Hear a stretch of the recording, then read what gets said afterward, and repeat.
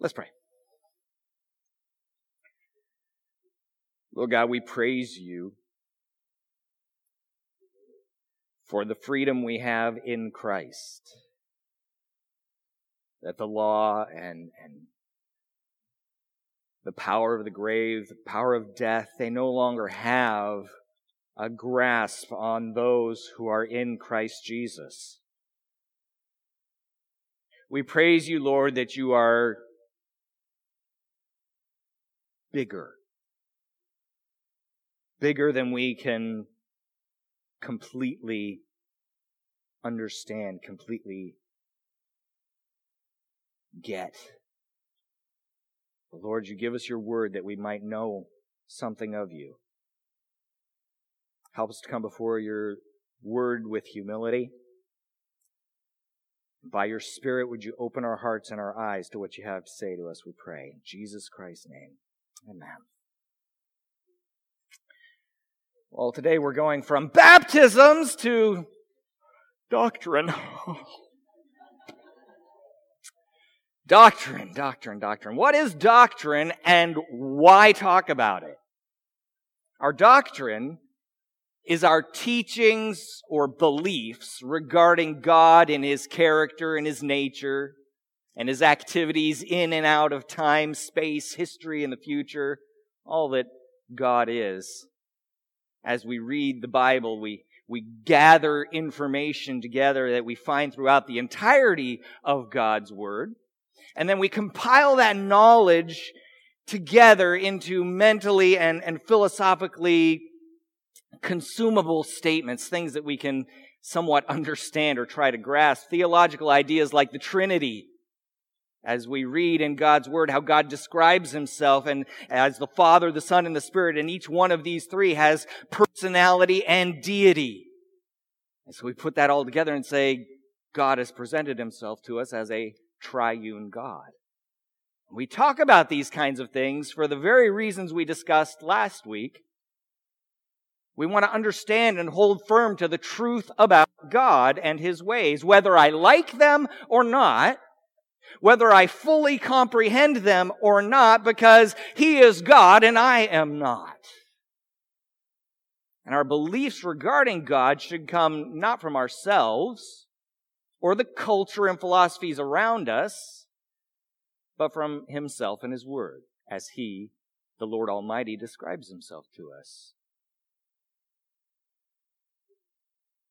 His Word, through which He's communicated Himself to us in a way that we can begin to understand who He is and what He does. Think about it for a minute. In reading His Word, in reading Scripture, the finite, that's you and me, can begin to comprehend the infinite. We can begin to understand God, which is why doctrine can be sometimes challenging as we process together ideas and concepts of the infinite and eternal as they've been revealed to us in Scripture into coherent doctrines that we can grasp and teach, meanwhile sifting out any influences that may try to challenge the truths that God has revealed about Himself and His plan of salvation to us. Our knowledge of orthodox biblical teaching guards our hearts and minds against those who would attempt to sway us into believing something false about God. Grasping right doctrine that is in accord with the Word of God protects us so that we may no longer be children, tossed to and fro by the waves and carried about by every wind of doctrine, by human cunning, by craftiness and deceitful schemes. Rather, speaking the truth in love, we are to grow up in every way into Him who is the head, into Christ. So today we're going to go back to the passage that we actually looked at last week. We're going to look at a portion of it in order to look at a doctrine that comes to us straight from the mouth of Jesus Himself. Go ahead and open up your Bibles to John chapter 6. We're going to start at verse 35. John chapter 6, starting at verse 35. Let's stand up for the reading of God's Word.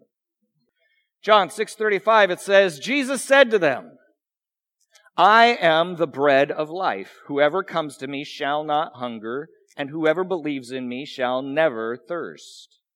But I said to you that you have seen me, and yet do not believe. All that the Father gives will come to me, and whoever comes to me I will never cast out.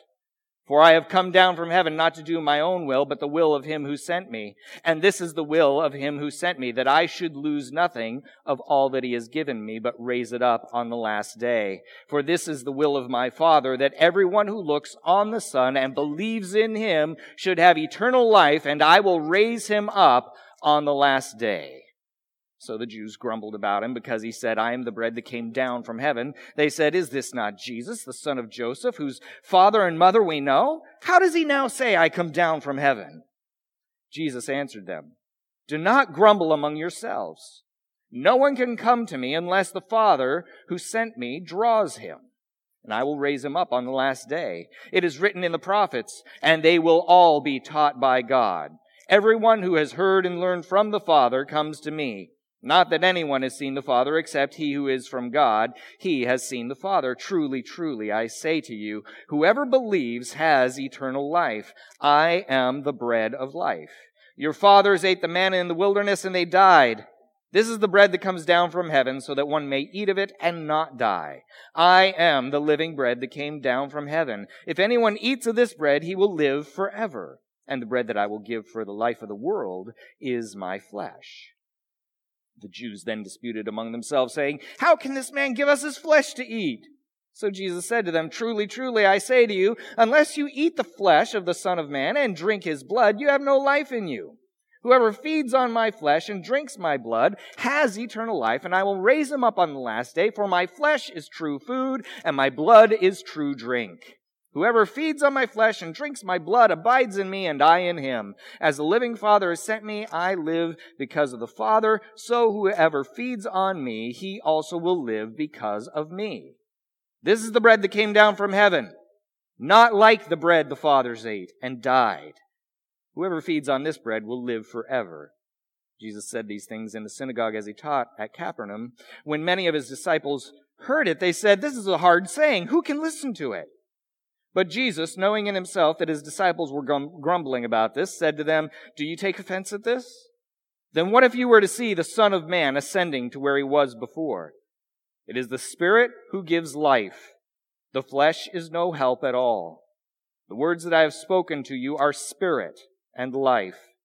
But there are some of you who do not believe, for Jesus knew from the beginning who those were who did not believe and who it was who would betray him. And he said, this is why I told you that no one can come to me unless it is granted him by the Father. The reading of God's Word. Go ahead and be seated. Thank you. In this passage, Jesus makes two deep and rich doctrinal statements. Look with me at verse 37. He says, all that the Father gives me will come to me, and whoever comes to me, I will never cast out. In this one verse, he tells us that the Father gives people to Jesus for salvation. And anyone who comes to Jesus will not be lost. Those two statements, in this single verse, we receive the doctrines of the necessary and efficacious call of God and the security of the saints. The necessary and efficacious call of God and the security of the saints. And for today, we will only look at the first of these, that necessary and efficacious call of God to salvation in our hearts and in our lives.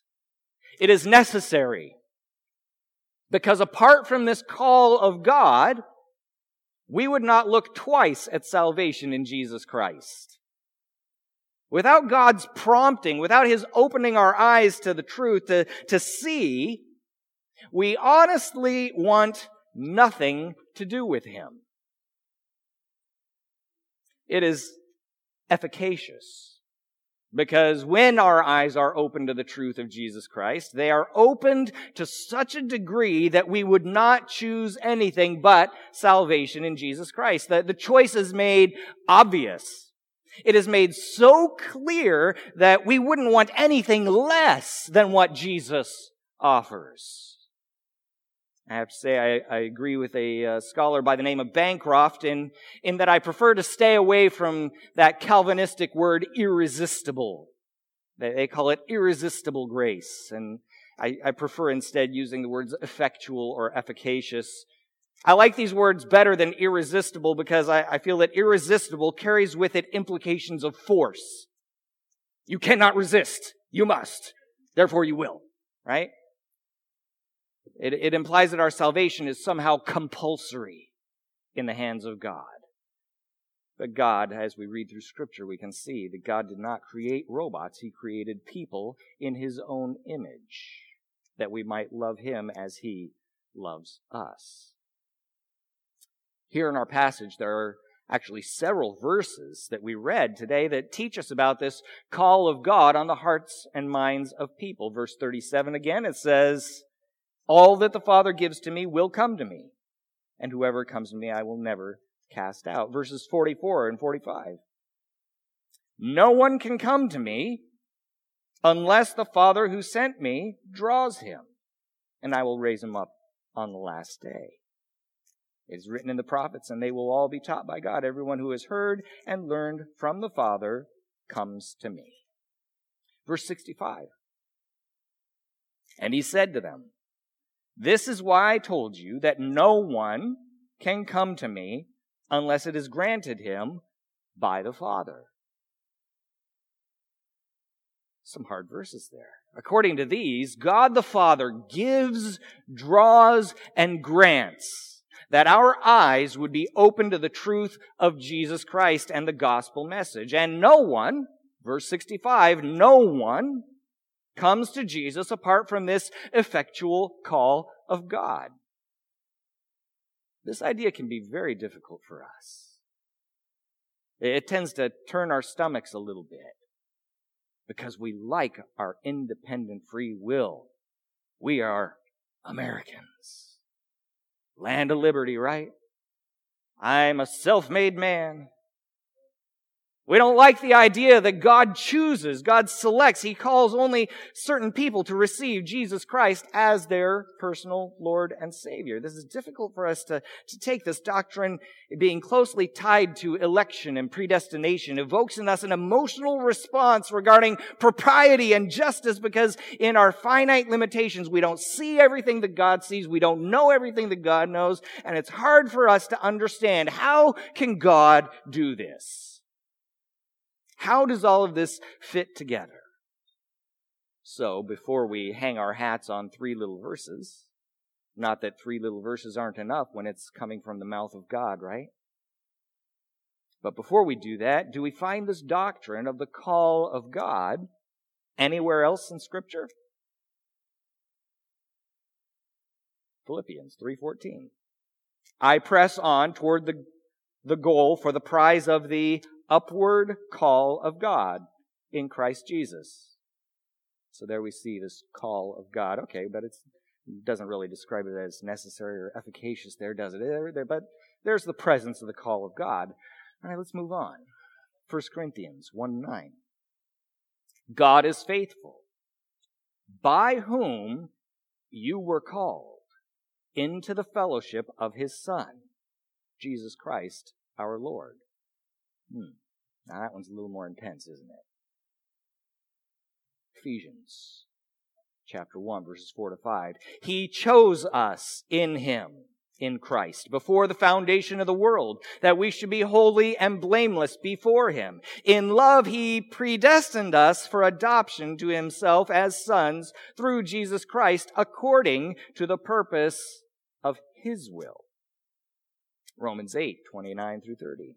"For those whom He foreknew, He also predestined to be conformed to the image of His Son, in order that He might be the firstborn among many brothers. And those whom He predestined, He also called.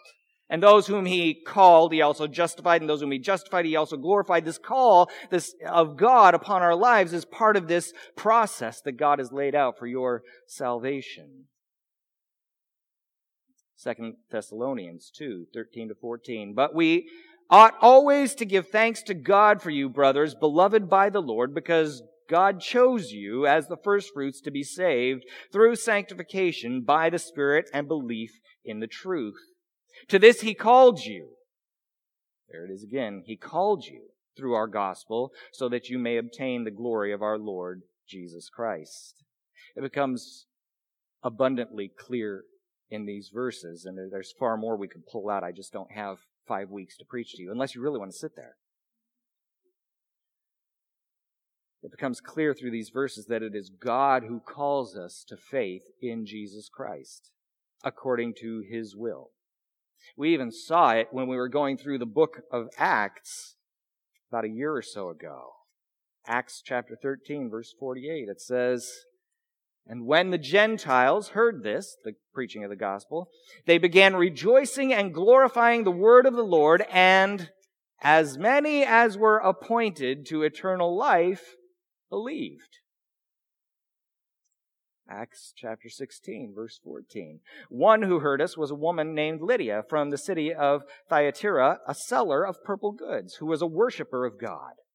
The Lord opened her heart to pay attention to what was said by Paul." There's a work of God upon our hearts that we would listen, that we would pay attention, that we would come to an understanding of just what the gospel is. Over and again throughout Scripture, we see that it is the Lord who turns our hearts to Himself, as the Spirit of God opens our eyes to the truth, that we might receive Jesus Christ as our Lord and Savior. We love Him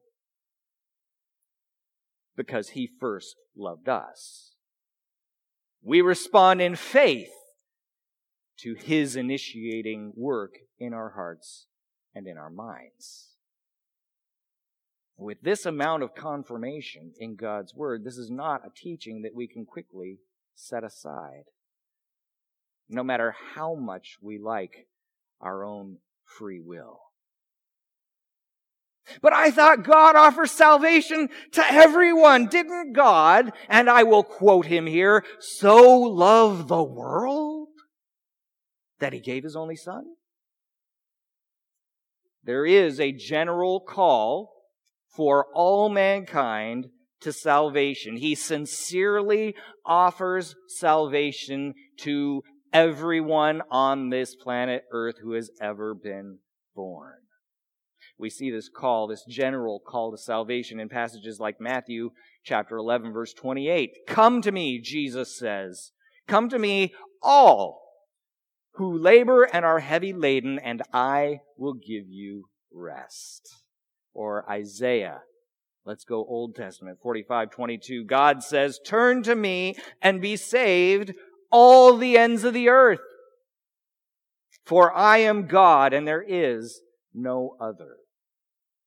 God's heart is that all people would be reconciled to Him. That is what He wants. 1 Timothy chapter 2, verses 3 and 4, it says, God, our Savior, desires a few people, all people, to be saved and to come to the knowledge of the truth. 2 Peter 3:9. "The Lord is not slow to fulfill His promise, as some count slowness, but is patient towards you, not wishing that any should perish, but that all should reach repentance." He even commands it in the book of Acts again, 17, verses 30 and 31, as Paul is preaching to the Gentiles. He says, "The times of ignorance God overlooked, but now He commands all people everywhere to repent." There's a general call to all mankind to receive Christ as their Lord and Savior. It is open to anyone who will receive Him. And it is the desire of God's heart. And it's in this general call to all mankind that we see a terrible fault in our free will. because God has given us a free will.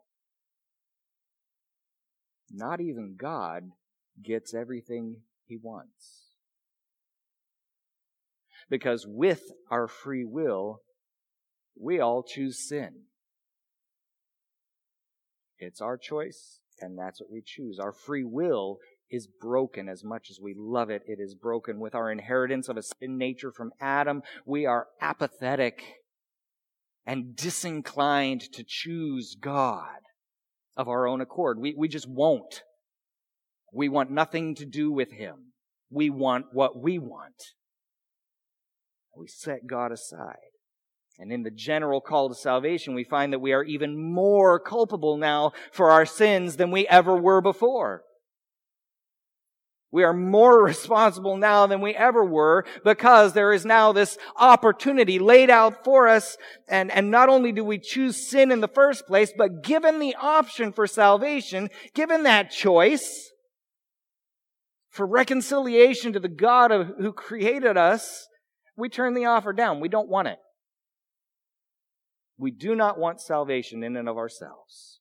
Here's how bleakly, how depraved God describes our free will in His Word. Psalm 14, verses 2 to 3. The Lord looks down from heaven on the children of man to see if there are any who understand, who seek after God. They have all turned aside. Together they have become corrupt. There is none who does good, not even one. Do you hear that repetition? All have turned aside. None who does good, not even one. Just in case you were thinking, maybe, no. Isaiah 53. All we, the author includes himself in this group. All we, like sheep, have gone astray. We have turned everyone to his own way, and the Lord has laid on Him, on Jesus, the iniquity of us all. Ephesians chapter 2, verses 1 through 3. And you were dead. We've talked about it before. Dead things don't do much, do they? I have yet to see the squirrel in the middle of the road stand up and walk away.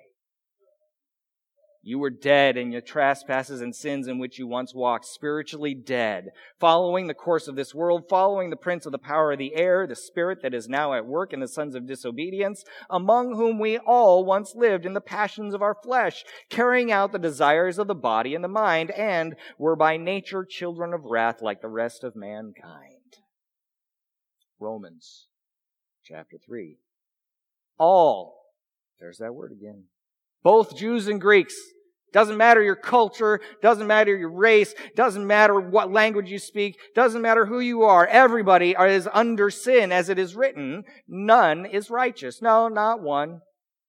No one understands. No one seeks for God. All have turned aside. Together they've become worthless. No one does good, not even one. Their throat is an open grave. They use their tongues to deceive. The venom of asps is under their lips. Their mouth is full of curses and bitterness. Their feet are swift to shed blood. In their paths are ruin and misery, and the way of peace they have not known. There is no fear of God before their eyes. That's you and me in our oh so beloved free will. In His Word, God makes it more than clear the truth of our inability to freely choose salvation in Jesus Christ. In our passage before us today, verses 63 and 65, together they say, "It is the Spirit who gives life. The flesh is no help at all. The words that I have spoken to you are spirit and life." And He said, "This is why I told you that no one can come to me unless it is granted him by the Father." This doctrine of the necessary and efficacious call of God to salvation is very hard for many of us to take because it messes with our pride, as it puts our sin and our bent toward wickedness on full display. God confronts it head on, steeped in it. We want to be able to say that we have something to do with our salvation, that the day I stand before God and God says to me, why should I let you into my heaven? I'm going to be able to say to Him, look, I went to church. Look, I did good deeds. I was a good deed doer. I gave food and clothing to the poor. I chose God. I chose salvation in Jesus Christ. That's what we want to be able to say to God. And God makes it abundantly clear in His Word. Apart from me, you chose sin. Verse 28 of that chapter 6 of John that we've been looking at. This is some that we read last week. Now, the people there, they gather to Jesus. They loved the loaves that He fed them with earlier. And so they start talking to Him. And verse 28 says, then they said to Him, what must we do to be doing the works of God? And now Jesus is going to answer them, and He's going to tell them exactly what they need to do. Jesus answered them, this is the work of God, that you believe in Him whom He has sent. That's it. Just have faith in Jesus. That's it. So what's their reaction? What do? So they said to Him, then what sign do you do that we might see and believe in you? They start leading in other directions. They want nothing to do with simple faith in Jesus Christ. Here they're given perfect opportunity. That general call is right there. Here is faith in Jesus. And they say, no thanks. I want to do something. It's got to be mine. Did you see how quickly they turn to themselves when they hear the gospel opportunity? It's important that we hear this concept of God's call and understand it, not only because we find it in God's Word, because it affects our lives, it affects our walks, it humbles us before God. And it also gives us a confidence in our salvation, and it also drives us to share the gospel. Humbles us before God, it gives us a confidence in our salvation, and it drives us to share the gospel. We are humbled before God as we realize, conceptualize this in your mind, realize that we were His enemies, hated Him, would rather Him dead. Sinful and depraved to our core, spiritually dead, separated from our Creator and wanting nothing to do with Him. While we were still there, the Father sent His Son to die on a cross in your place, in our place, in my place. And after that, what did we do? I hate you. I hate you. I want nothing to do with you. People to this day hate God in spite of what He's done on their behalf. While we still shook our fist in His face, His Spirit opened our eyes to the truth of Jesus so that we would receive salvation, grace, mercy, and everlasting love. It's undeserved hope. It is completely unmerited favor. I did nothing. I brought nothing to the table to earn or gain the salvation that I have been given in any way. So when I stand before God and God says, why should I let you into my heaven? I start to say, well, no.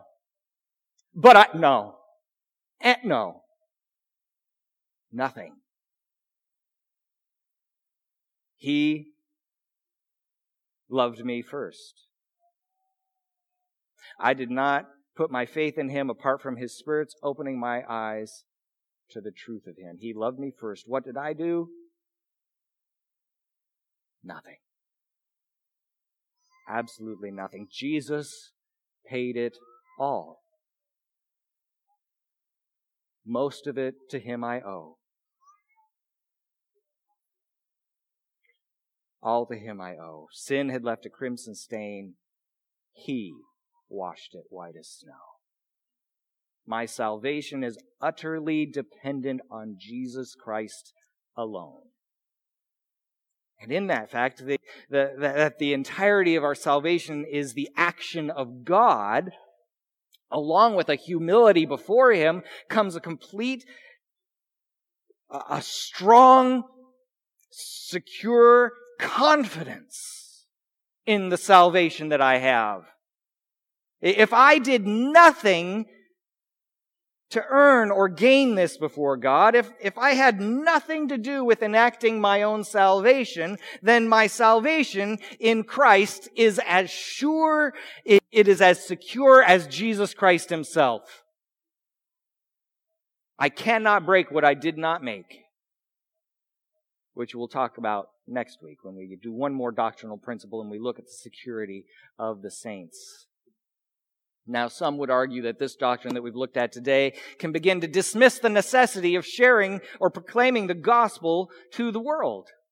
I mean, they will say that if God sovereignly calls those whom He will call them regardless of you. You don't matter so much anymore, so why bother? But let's look at the facts. How did you, if you know Jesus Christ as your personal Lord and Savior, how did you come to faith? How did you hear the call of God? How were your eyes opened? Somebody told you, didn't they? Somebody told you about Jesus. That's 2 Thessalonians passage one more time. God chose you as the first fruits to be saved through sanctification by the Spirit and belief in the truth. To this He called you through our gospel, so that you may obtain the glory of our Lord Jesus Christ. Through the hearing of the gospel. Romans chapter 10, verses 14 and 15. How then will they call on Him in whom they have not believed? And how are they to believe in Him of whom they have never heard? And how are they to hear without someone preaching? And how are they to preach unless they are sent? As it is written, how beautiful are the feet of those who preach the good news. And when it says preach, it doesn't just mean me. It means every last believer in this building. Every last believer in this family of Christ. God works through the proclamation of His Word, through the sharing of the gospel of Jesus Christ, in order to turn the hearts and minds of those whom He called to faith in Jesus. This is how He has chosen to work. This is how He initiates His call. You.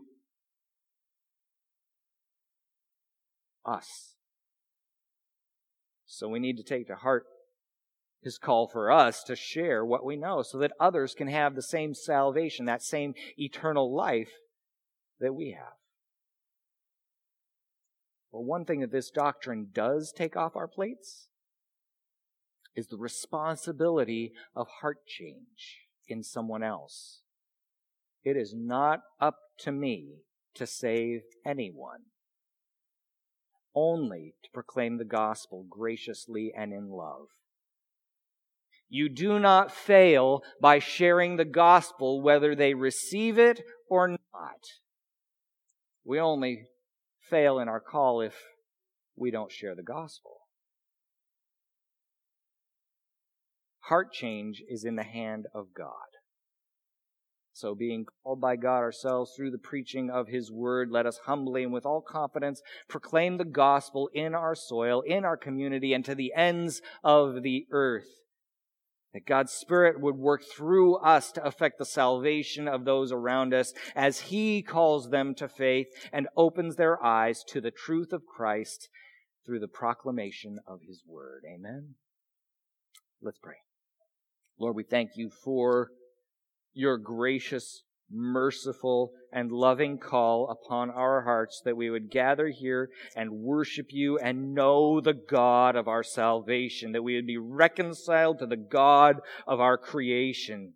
We praise You for these things, for they are not of our own making, they are not of our own doing, but You, Lord, stepped into this earth. You took on flesh, and You gave that flesh on the cross in my place, in our place, that we would know You.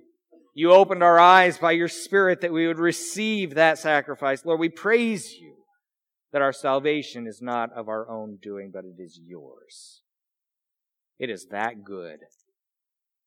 Lord, we praise you and pray that you would use us as tools in your hand. Use us as tools of the gospel, that others would hear and know that you are the God of their creation and their salvation as well. We'll pray all this in Jesus' name. Amen.